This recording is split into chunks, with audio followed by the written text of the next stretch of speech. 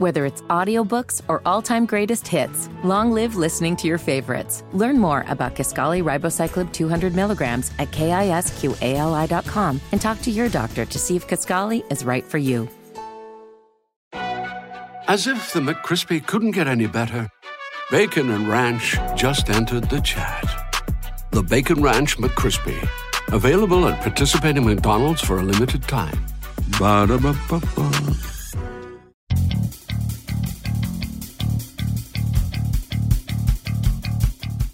With 5 seconds, he's going to throw it. Howard leaps. He has it. Touchdown.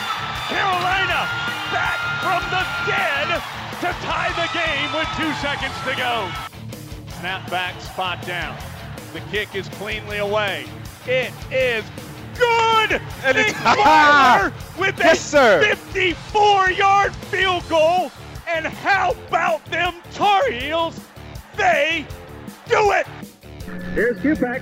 Gives off to Amos. He's got it. He's got to get it. He's unbelievable. Unreal. Jordan back to kick. It's blocked again. Picked up. It'll be a touchdown, Carolina, for Bracey Walker. He blocks his second punt and scores his second touchdown of the season. It's 14-13. Mr. Jordan beat Mr. Walker. Bernard fields it at the 26. Heading to the far side. Gio at the 35. Gio, he's at the 50. No, he's not. Yes, he is. Gio is going to take it for a touchdown. Are you kidding me? This is the Heel Tough Blog Podcast on Spreaker.com. Hey guys, and welcome into this edition of the Heel Tough Blog Podcast. It's Anthony back here with you guys, chilling out, talking some Tar Heel football here today. And of course, as we know, the team got back into spring camp yesterday, and we are talking to the Argyle Report's Sam Doughton about everything that is going on with the team. And we had a couple of questions that we wanted to ask him. So Sam, first of all, I know, you were talking to us, it's been a little bit of a crazy time on campus. So, just the vibe overall on campus, what is it like right now with spring football being back, and you got really a lot of energy around the team, and of course the Tar Heels now heading to the NCAA tournament on the basketball court? Well, I think safely to say that the student pulse is entirely with the basketball team at the moment, but the football team's doing everything they can to grab a little bit of that momentum. I know Luke May was at practice yesterday. Mac Brown obviously was, I believe he coached Luke's dad at some point in time with the UNC's football team. And so, Luke at the basketball presser yesterday called Mac a family friend. And so, Mac's doing everything he can to seize a little bit of that momentum, brush up against the basketball program when he can. He's been out at halftime every home basketball game since then. But in general, everyone's excited. March is the best time to be on campus at UNC, in my opinion. There's always a lot going on. Last year, obviously, was a disappointment with the team going out the first weekend, but I think everyone here feels like the basketball team's got a really good chance to go far. Women's basketball team made it back to the tournament for the first time in, I believe, 5 years this year. So we got both teams in the NCAA tournament at the same time.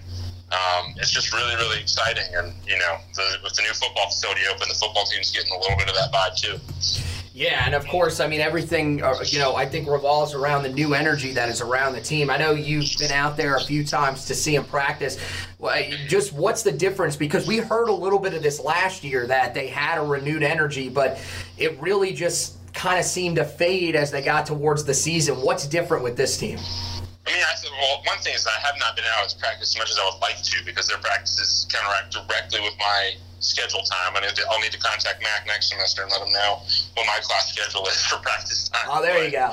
Yeah, but I think the general vibe around this team is there's just a renewed sense of confidence. I think Mac and his staff have a lot of confidence in what they've done. I think you look at their reputations, and in particular, he's brought back a lot of the old faces that's been on his staffs at Texas and even back at as far back as North Carolina. They've had a lot of success with, and I think these people really want to show they have a lot of success. I think the players know that they've had a lot of success and therefore have a lot of confidence in some of the changes the coaches are making and a willingness to work. And I don't think the personnel necessarily is there for some of the things they want to do right now. And so I think that's some sort of interesting aspect. But as far as effort, as far as wanting to do well, I think that's it's just a whole new vibe and a whole new energy, like you said, energy around what they're doing everything with sense of purpose, and knowing that whatever your old role is, there's no guarantees with a whole new staff in, so you got to really prove yourself again. And I think a lot of people have embraced that. I think that's, something fine, adds a little bit of extra competition to spring ball. And, you see it in the videos the football team puts out every day. There's a lot of competition, a lot of energy every single day. Well, one of the guys that you see in every single video is Brian Hess. He's a guy that comes in as the strength and conditioning coach. You mentioned that really they don't have a lot of guys that maybe fit exactly what they need. But, maybe by just talking to the players or maybe something that you've seen, what is Brian Hess doing to try to get these guys, in the right mindset and at least trying to aim them towards being able to fit in that system? Well, one thing Max said a lot about Hess's work is that Hess is really trying to train each individual position group to fit what a position group needs. I think a lot of times when you get in strength and conditioning, there's a lot of, just general build your body up and, make yourself strong. And, and you're going to get value with that. But one thing this new staff's really emphasizing, and one thing Hess is really emphasizing, is training individual positions so that they are the strongest for what they need to do out in the football field. Training football players, not just training strong people. And I think that's something you're seeing. He's added a lot more flexibility in there. I know he wants to really open up the weight room. I've heard that there's plans, at least preliminary talks, to try to remodel it to make it a bit more open concept, so there's more space. Hess likes to do a lot of stretching exercises in between lifting and all that other stuff to sort of get, a more dynamic build there, a little more flexibility in the strength that the players have. When you bulk up, sometimes you can sort of reduce your flexibility, and that can hurt other aspects on the field, particularly your speed. And so that's something I think I mentioned there. Max wants to go fast with that air raid offense, and he wants the defense to be able to compete with a lot of the spread offenses that are in college football now.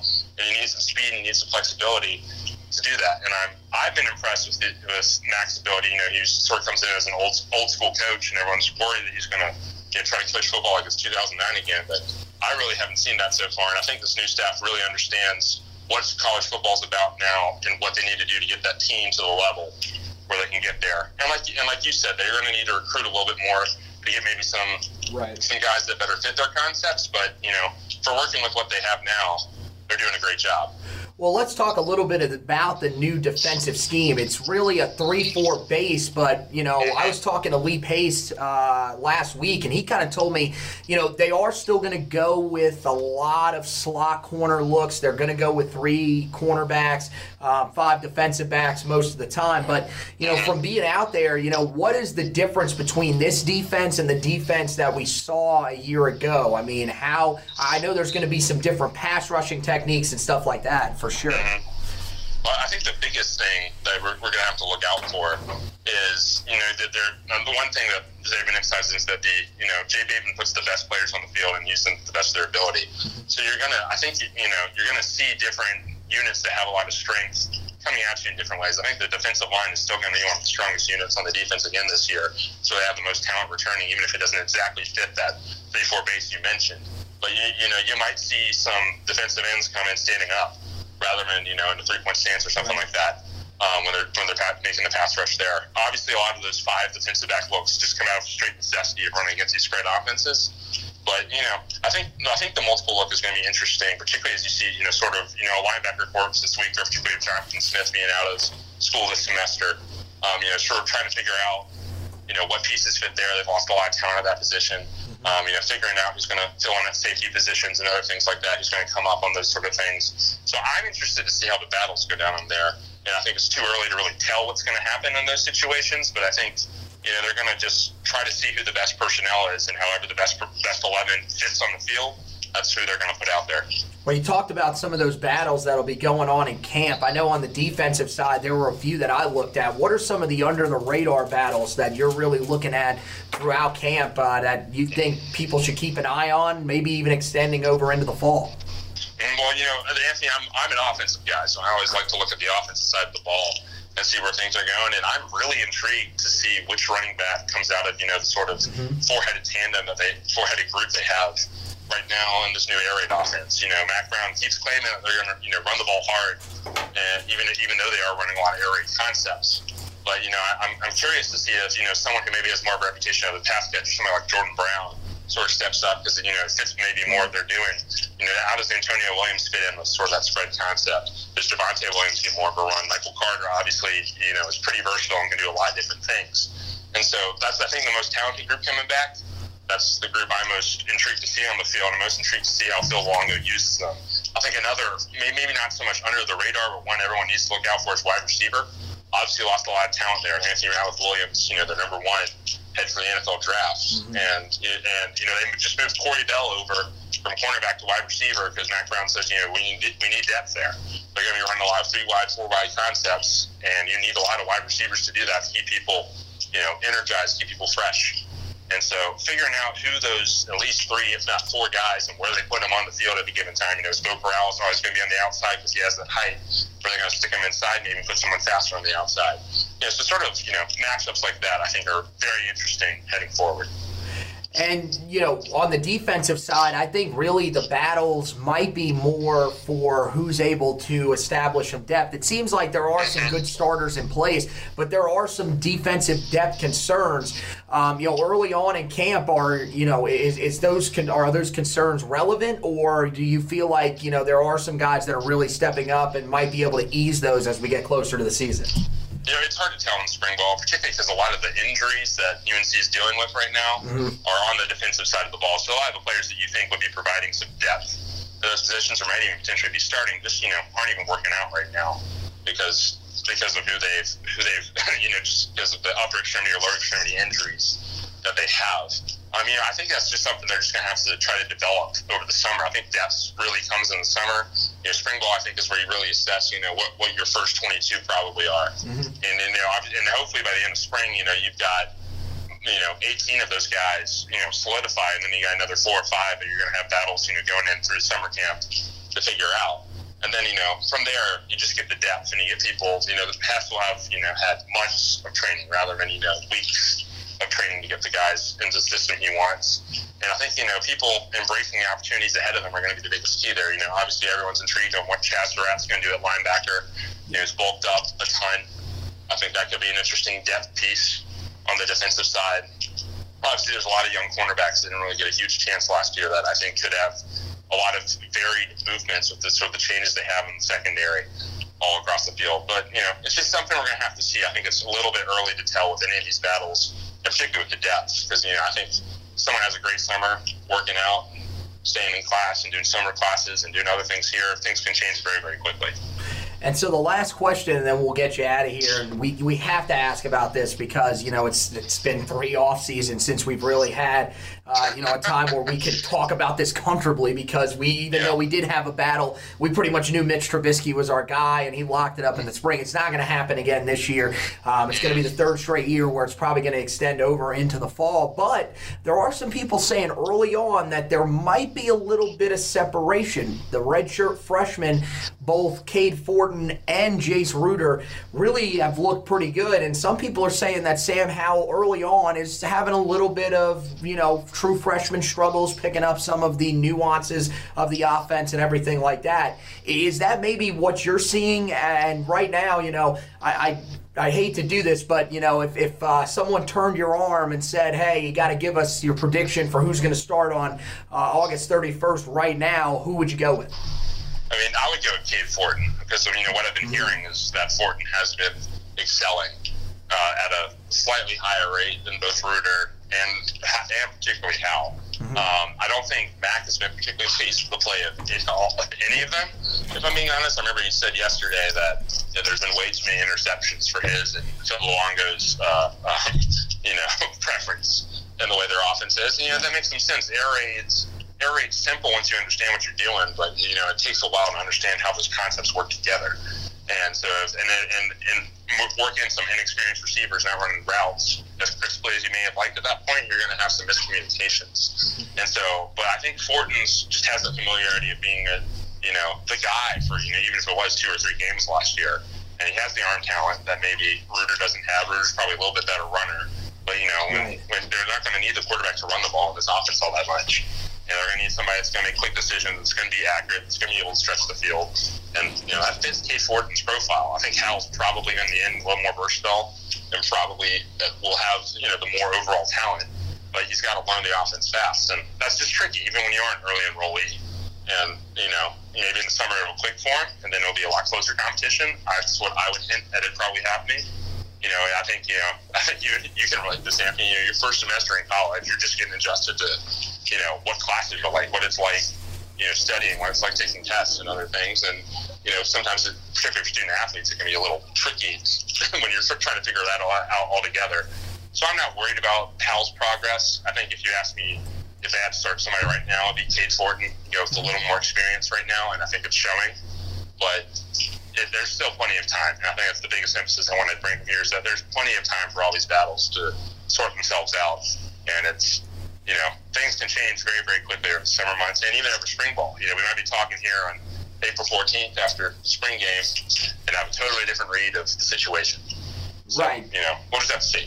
Right, yeah, exactly, and you're right about that. I've followed Sam for 4 years, went throughout high school, and it's just going to take probably a little bit of time. You're right, getting settled into the classes and everything. It's not the easiest thing, and believe it or not, folks, the NCAA athlete life is not like the video that they put out the other day, which is just getting a ton of flag. Is that what your college life is like, or I mean? I guess it's I play a club sport here at UNC, so I guess it's a little similar to that in that regard. I think that was my favorite comment. Somebody said this must be an intramural sport athlete. But yeah, these college athletes, they're waking up at 5 a.m. to go to a 6 a.m. lift, and then in these situations, Max got practice from 9 to 11, so then they'll go to practice, and then they'll go to class, and then they'll come back and go to study hall.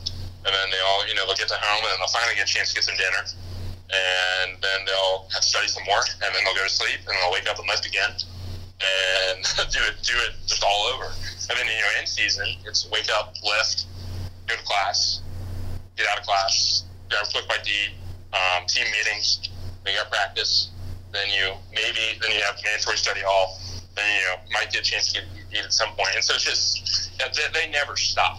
They never stop. Right. And that video, they're like, oh, we got time to go in the library, visit with friends. No, you don't. Your friends are your teammates. and that's all they have time for. And, it's by design, and that's what they signed up for. And I think a lot of them will tell you that they enjoy that grind. But it's definitely not easy. Right, for sure. So, hey, Sam, thanks for stopping by and talking to us, man, giving us a little insight on spring camp. Right now, I think everybody's just excited about what this Tar Heel team can possibly do come the fall, and we'll definitely be talking to you down the line. It's great to have you back on.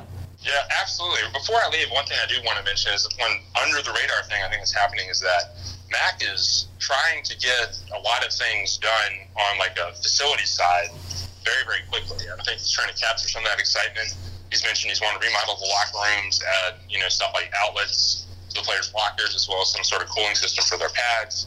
I mentioned there's rumors that he's going to try to put turf on Keene Stadium over the summer, and so I think that's just something to keep an eye on.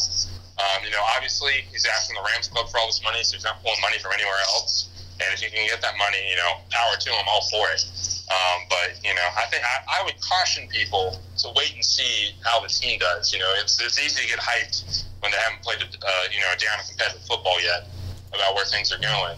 And so, I don't know, I'm just interested to see, because I think he's got a lot of, sort of the donor base on his side right now, and for good reason. I think he's generated a lot of excitement and shown a lot of enthusiasm and, had a really good, particularly on the recruiting trail, first 4 or 5 months on the job. But, something to keep an eye on, particularly, after they just opened this really gorgeous, really great practice facility. And, maybe UNC is going to start competing with some of these bigger schools in the facility game coming up back and, keep the momentum going. Yeah, we hope so. I mean, he has been off to a fantastic start, as you mentioned, on the recruiting trail. Currently the 14th ranked class, according to 24/7 Sports in the 2020 class. And, it seems like right now a lot of people are starting to take a little bit of a look at what he's doing there. Grandpa Mac, I think, is getting things going in the right direction. So, yeah, Sam, hey, thanks for joining us, man, and we will definitely have to talk to you down the line. Tell everybody where they can follow you on social media in case they want to get more information. Absolutely. We'll say you can follow me at SJ Doughton on Twitter. I'll be in Columbus this weekend. If you want to follow me and our photographer at Argyle Port, Alex Foreman, while we're covering, the first 2 rounds of the NCAA tournament. It should be a great time. We're leaving here, bright and early on Friday morning, driving straight up there. And UNC, thankfully, is the late game, so Alex and I don't have to miss class. So it's going to be a great time. and that'll be where I am, and then I'll be catching in and out of football on Twitter every once in a while. But yeah, at SJ Doughton. If you want to follow us at Argyle Report, at Argyle Report on Twitter as well. But Anthony, thanks as always for having me on. It's always been a blast. All right, man. Yeah, same to you. And stay safe on your drive up there. And thanks for coming on and keeping us informed in this and so far in this spring. That's just so exciting for us. So. Absolutely, Anthony. Y'all have a great one. All right, you too, man. All right, so Sam Doughton of the Argyle Report. Want to thank him for stopping by with us here today to give you some information on the Tar Heels spring camp. And, of course, they will get going again tomorrow morning. You heard, as Sam said, they practice 9 to 11 in the mornings. So that is when tomorrow's practice will take place, and that will be the first of the final 11 practices of the season. The final practice of the season will be in Kenan Stadium on April 13th. That'll be the spring game presented by Bojangles. Going to be a huge event, as Mac has talked about, and so we hope that everybody is able to make it out there to see the Tar Heels in action. It should be a fantastic day with a look at the new offense, the new defense, and some of the fantastic position battles. So, as always, you guys can check out the blog on HeelToughBlog.com. It's got its own website now. You can check out the podcast on the website as well, or if you want to listen through one of the normal podcasting websites, we got it on Spreaker, iTunes, Google Podcasts, Spotify, iHeartRadio, TuneIn.com, the TuneIn app. It's all over the place. I mean, literally just about everybody has us now. So anywhere that you listen to podcasts is where you can find it. Also, head over to Medium.com. Check out the Roy's Boys blog, and you can check out in the same locations as my podcast is on, the Roy's Boys podcast. All that stuff run by my buddy Josh Marlowe, who is usually with us. So once again, want to thank Sam for stopping by. Want to thank you guys for listening. And as always, go Tar Heels.